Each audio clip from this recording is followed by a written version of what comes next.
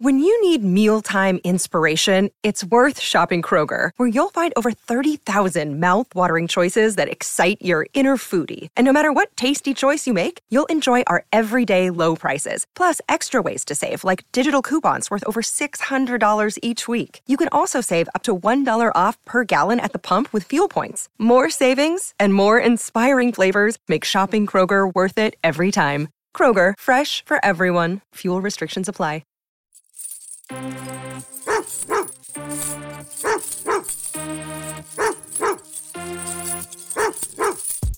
Took the week off because I had to attend some other business for our sister company Outsider in Nashville, and of course just happened to coincide with one of the busiest weeks in Georgia recruiting. I don't want to say history, but certainly for this class. So Jake Roos is going to get you caught up to speed on that. Palmer Tom's going to catch you up on what he's been working on and what we're looking ahead to for the Dawgs. And Jake, we'll just start with you, man. Let's not waste any time. Several commitments since the last time we spoke a couple weeks back. What is your takeaway from what Kirby Smart and the gang have going on right now this summer? Well, it's a great sign. I mean, it's clear that official visits are doing what they're supposed to do. These kids are seeing what they need to see. The staff is still effective and recruiting at the highest level. And, I mean, it's not much more you can ask, right? Of course, the day that we would record last time, we get a commitment that day in A.J. Harris. And, you know, that's a guy that really kind of the pendulum swung around on for a long time. Florida was a big consideration. We thought that was probably where he was going to land. I mean, if you would have asked anybody, I think in February, that's what they would have said about A.J. Harris. Instead, Fran Brown's able to get him on campus, build that relationship, and Georgia ends up winning out for the kid originally from the Peach State.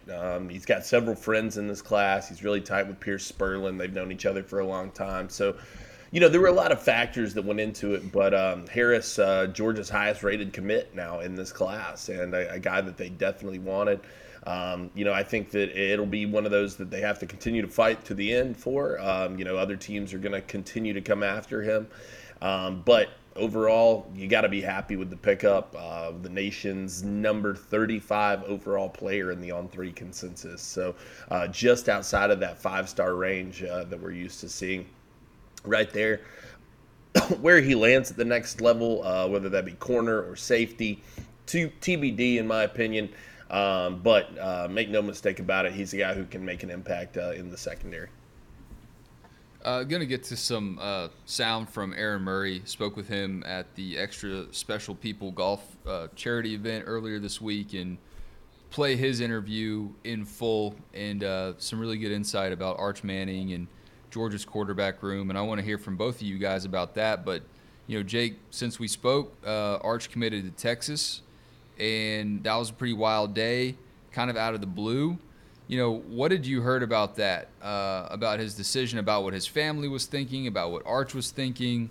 Seems like he knows where he wants to go. Could anything change his opinion or change his decision, I should say? Don't wish that on me, Wes. Please don't make me have to track that again.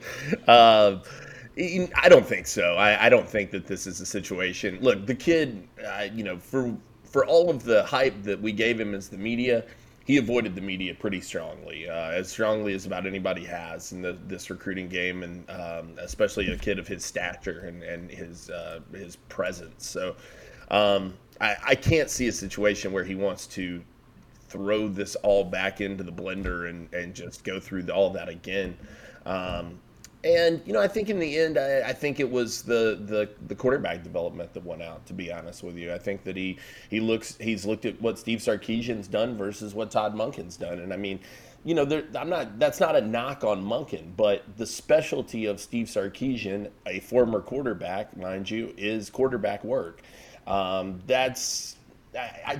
think I said this a couple episodes back. If he were a linebacker, I think he would have come to play for Kirby Smart.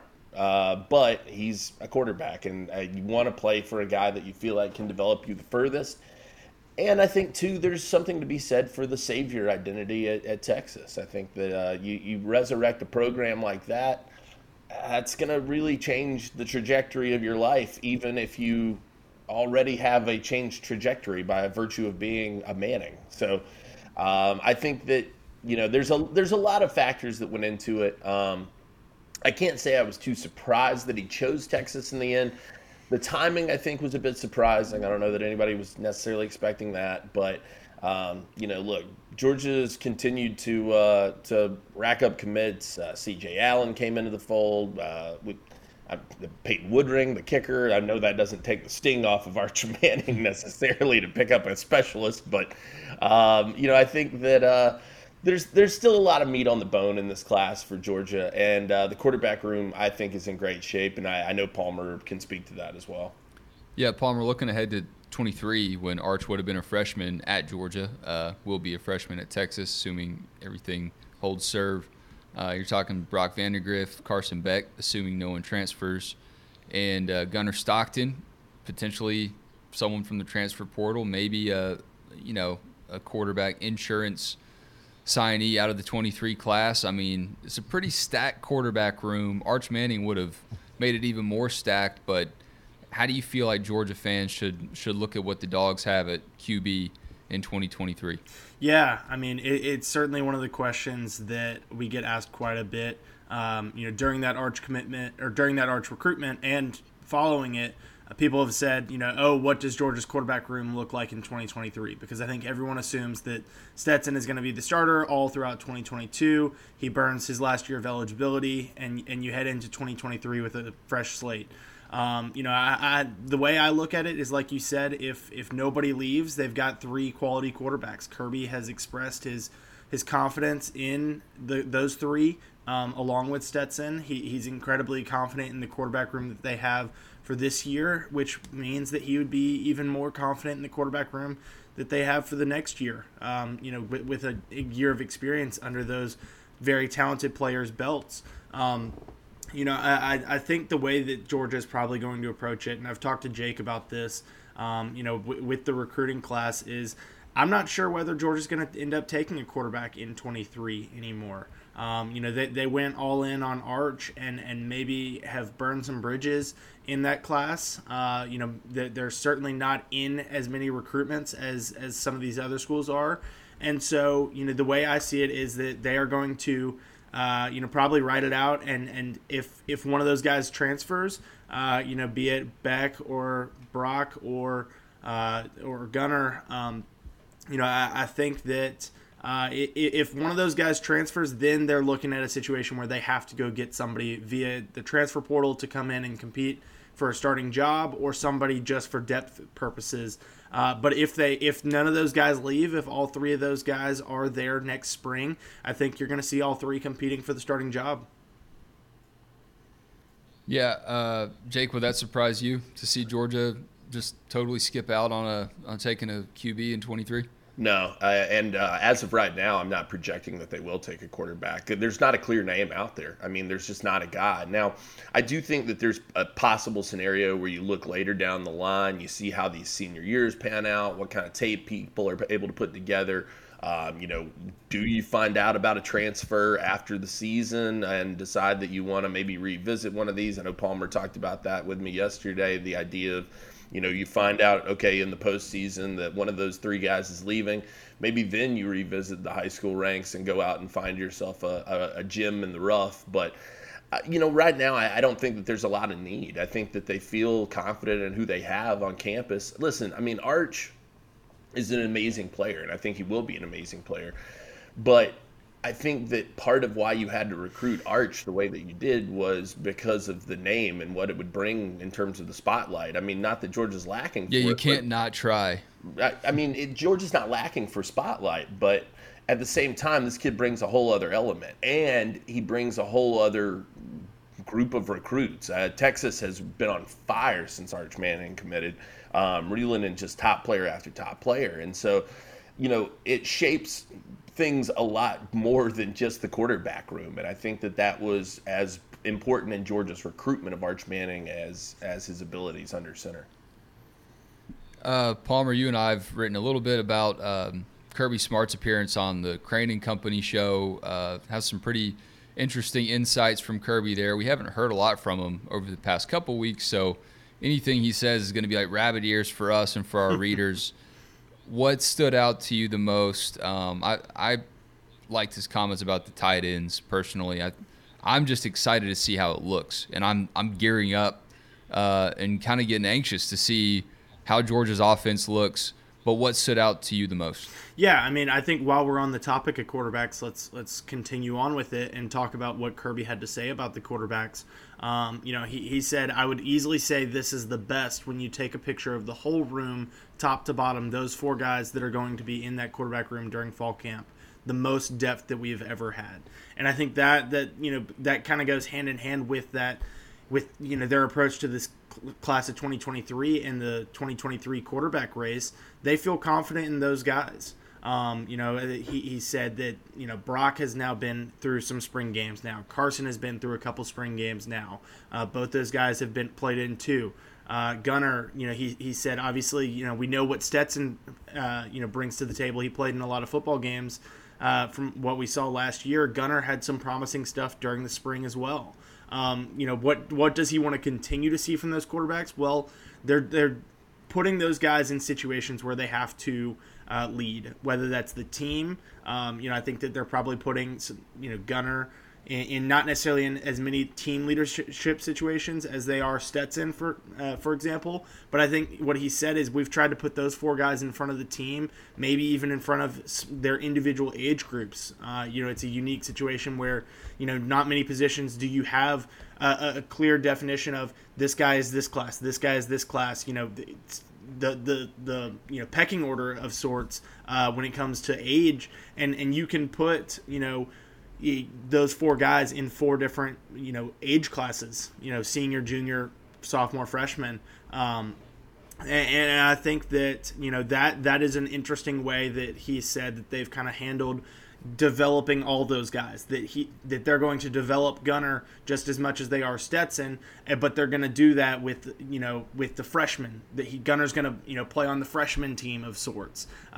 Brock and is going to be on the sophomore team, Carson on the junior team. So they almost have like a JV like a freshman JV mindset. Exactly. And I don't know, that's obviously you mix things up in the spring, you mix things up in the summer. I think when they're probably doing 7-on-7 type stuff, maybe that's how they approach it. I think that the biggest thing with all those guys is with that depth, you want to get all 4 of those guys reps.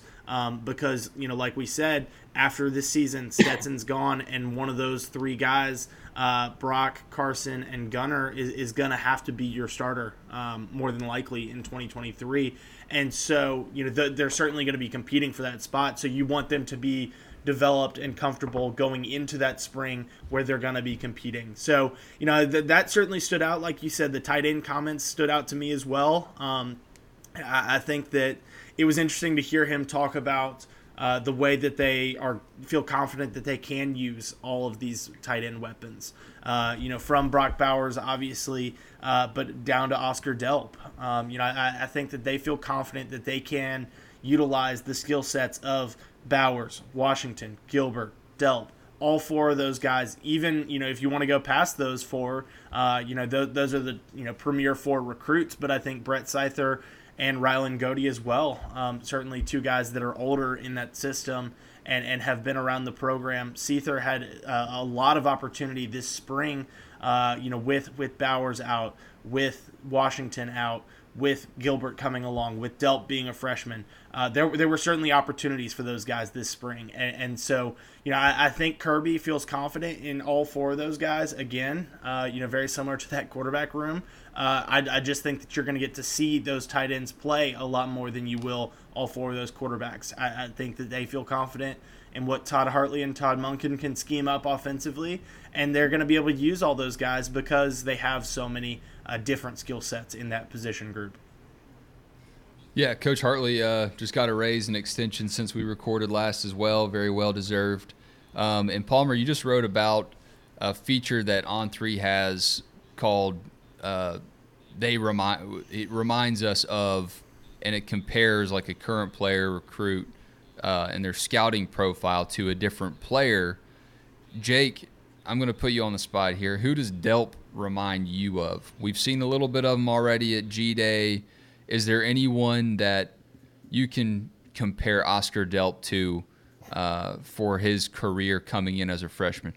Yeah, he reminds me of Brock Bowers. I mean, that's a pretty good comparison. Yeah, I mean, I've said that pretty much throughout his recruitment. The difference is he's bigger. I mean, he's a taller version of Brock Bowers, but he's similarly fast, got similarly excellent hands, great build. I mean, he's built to take punishment. He's not, you can be a little skinny to be playing tight end. Pierce Spurlin is a guy who's going to have to put some weight on when he hits campus to really kind of flesh it out and be ready for the abuse that you're going to take from some of these linebackers in the SEC. Delp's pretty well built right now, and I think that it's a situation where he'll be fine moving forward. I think, listen, I don't mean to put that on anybody. I mean, Bowers' freshman year was so special that it's going to be tough for anybody to replicate it. But from a skill standpoint, I think that he has that kind of upside, no question about it. I'm never going to forget listening to 680, The Fan, Atlanta station, if you're listening from outside of the Atlanta area. And David Pollock was on one of the shows, and it was leading up to the Clemson game, and they asked him which guy was going to make the biggest impact in the game, and he's the only guy that I remember saying Brock Bowers. And obviously he had access to practice that a lot of people don't have, and he kind of had that inside track. But it kind of surprised me to hear that. I didn't really think too much about it, and then lo and behold, you go out in the Clemson game, and Brock's like the number one target almost, certainly at tight end. And, at the time Darnell Washington was injured, and it seemed like, okay, maybe Brock's just stepping up, but once Darnell comes back, Brock will take a lower role. That's not what happened at all. So I fully trust Hartley, Munkin, all the above to be able to develop and use another freshman tight end, and Delp certainly has a great opportunity there. So, guys, the ESPYs released their list of nominees. I don't know how you feel about the ESPYs. I kind of feel like it's just the made-for-TV, nowadays made-for-social media event. But they have the best team nominees out, and it's basically all the champions in all the big sports from the past year. They lump them all together. But the Dawgs and the Braves are both up for the award, and I've had a lot of feedback. I asked people on Twitter yesterday, which team do you think is the best team? And I think it depends on what you define as the best team. I want to hear what you guys think about that. I'll let you think about it. I'll share what I think. I think there's a big difference between the best team and the best story. I have a Braves hat on my head today. I still feel like Georgia was a better team. Maybe the Braves were a better story. And obviously they were both great stories. They both broke championship droughts. But in the context of the season specifically, Braves might have been a better story. They came back. They struggled. They didn't have Ronald Acuna Jr., all the above. But Georgia was just so dominant, it's hard for me to not say that they were the better team. Do y'all have any case against that? Am I off the mark, or are you thinking the same thing? Well, I don't care about baseball, first off, so I really don't. Obviously, I'm biased. So we know your answer. I'm biased in this one. But I think, too, look, if you're with the criteria of best team, right, Georgia set an NFL draft record this year. That's not something that happens every day. And so I think that you have to take that into account when you're evaluating the team, because that makes this a truly historic team. I think by any measure, no matter how you slice it up, okay, you got a championship. Well, now you've also set a record that many people thought unattainable or would be incredibly difficult to ever reach. So for those two reasons, I think Georgia probably, or for that reason alone, I think Georgia probably gets the nod for best team. But again, like I said, I'm incredibly biased here. So are we talking about best team just between those two, or best team overall? Because I agree with y'all. I think that Georgia was the better team between those two, with the Braves and the Bulldogs. I honestly, I don't know if the Braves are a better story. Because I think that Georgia breaking that championship drought a longer championship drought, doing it in the way that they did with a former walk-on quarterback. I mean, that's a Disney movie story right there. But I don't know that I would have Georgia or the Braves as the winner of the award. Well, I'm not gonna place my bets on Georgia or the Braves winning this award because you've got the Rams up for it. A lot of people in my mentions were saying, this is great, Wes, but one of the California teams, the Golden State Warriors or the Rams, are going to win this award. So I don't know who's going to actually win it. I don't know that either one of them should win it. I've got a different one that I think should win it. What are you going to say, a soccer team? It's Oklahoma softball. I mean, they went 59-3, guys. They dominated their way through that schedule. They're definitely going to win. They were 38-0. I think we all know they're going to win. They were 38-0. They went 59-3. Their average margin of victory was insane. I mean, the 3 games that they lost to Texas. They lost to Texas 4-2. Well, they had just run-ruled Texas the day before, and they beat Texas in the College World Series to win the national championship, 16-1 and 10-5. They lost to UCLA in the College World Series. The next day, they come back to beat them 15-0. It was insane what they did. Throughout that schedule. If it tells you how myopic my view of the sports world is, I'm hearing all of that for the first time. I had no idea any of that. I had no idea about it. Palmer's taking us to school here. I covered Georgia football recruiting and Georgia football, and that's about all I know about, to be honest with you. So it's a fun debate. The playing fields are not level. It's not the same for any of these teams. I mean, comparing a hockey team to a college softball team is kind of crazy. But it's a fun debate, and it got my follower base talking because a lot of them didn't want to have to choose, but they had some pretty compelling reasons. Some of them used the same talking point. The fact that the Braves came back, or the fact that the Braves were terrible and then came back and won it, versus the fact that Georgia was dominant the whole year. People use that same argument to justify different teams. So that was funny to me. Yeah. There's no way to really settle that debate. Fun one to have with your buddies over the weekend while you're sipping on a couple cold pops for Independence Day. Guys, this has been great. We're going to take a quick break, and on the other side of this, we'll have a conversation that I had with Aaron Murray, talking about Arch Manning, talking about Georgia quarterbacks and tight ends, and talking a little bit about his involvement with NIL and NFTs. A lot of abbreviations these days that people are confused about, so maybe Aaron can clear things up. Another day is here, and you're ready for it. What to wear? Check. Breakfast, lunch, and dinner? Check. Planning for what's next and how to save for it? That's where Bank of America can help. For your financial to-dos, Bank of America has experts ready to help get you closer to your goals. Get started at one of our local financial centers or 24/7 in our mobile banking app. Find a location near you at bankofamerica.com/talktous. What would you like the power to do? Mobile banking requires downloading the app and is only available for select devices. Message and data rates may apply. Bank of America N.A., member FDIC. All right, I'm here with Aaron Murray. Aaron, we got a pretty good deal with the ESP charity tournament today.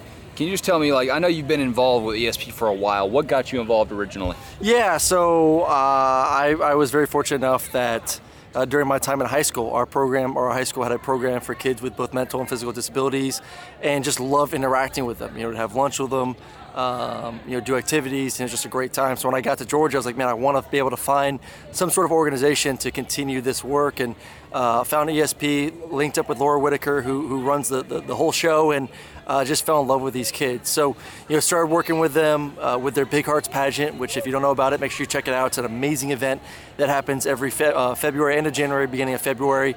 It's a talent show.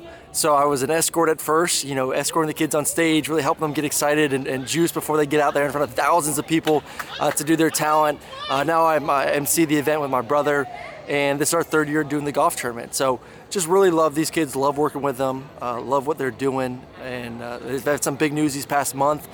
Just finished their baseball field, so all these kids can go out there and play some baseball and have some good time doing it. They love their Georgia quarterbacks up there, man. So as far as Georgia quarterbacks right now go, Obviously, Georgia missed out on the commitment of Arch Manning. In your opinion, on a scale of 1 to 10, how bummed should Georgia fans be about that? Oh, I mean, I guess like a 6. I would say a 6. It's not the end of the world. As we know, they are loaded with the quarterback spot, and there's a lot of good competition in that room right now. I'm excited to see what Stetson can do this year. I think giving Stetson this first opportunity to get the starting reps in spring and summer and fall camp, and then the receivers that he has around him, with Kieris and McConkey and A.D. Mitchell, if those guys can stay healthy along with that amazing tight end room, I think this offense can be a lot of fun to watch. And then next year, man, we got some dudes in there that can fling the rock and have some fun doing it. So not too stressed. You always love depth, you love competition, but I think Kirby's hit it here in the past couple weeks. They have, I think the deepest room that I've seen at Georgia have that quarterback spot in a long, long time. So that's why I said 5 or 6. It would have been great to add them, but I think we're in a really good spot right now with the guys that we have. Speaking of deep rooms, Kirby's talked about how Monken likes to use the strength of the team. Yep. Right now, I don't know if there's any strength other than tight end that's like clear in a way the best.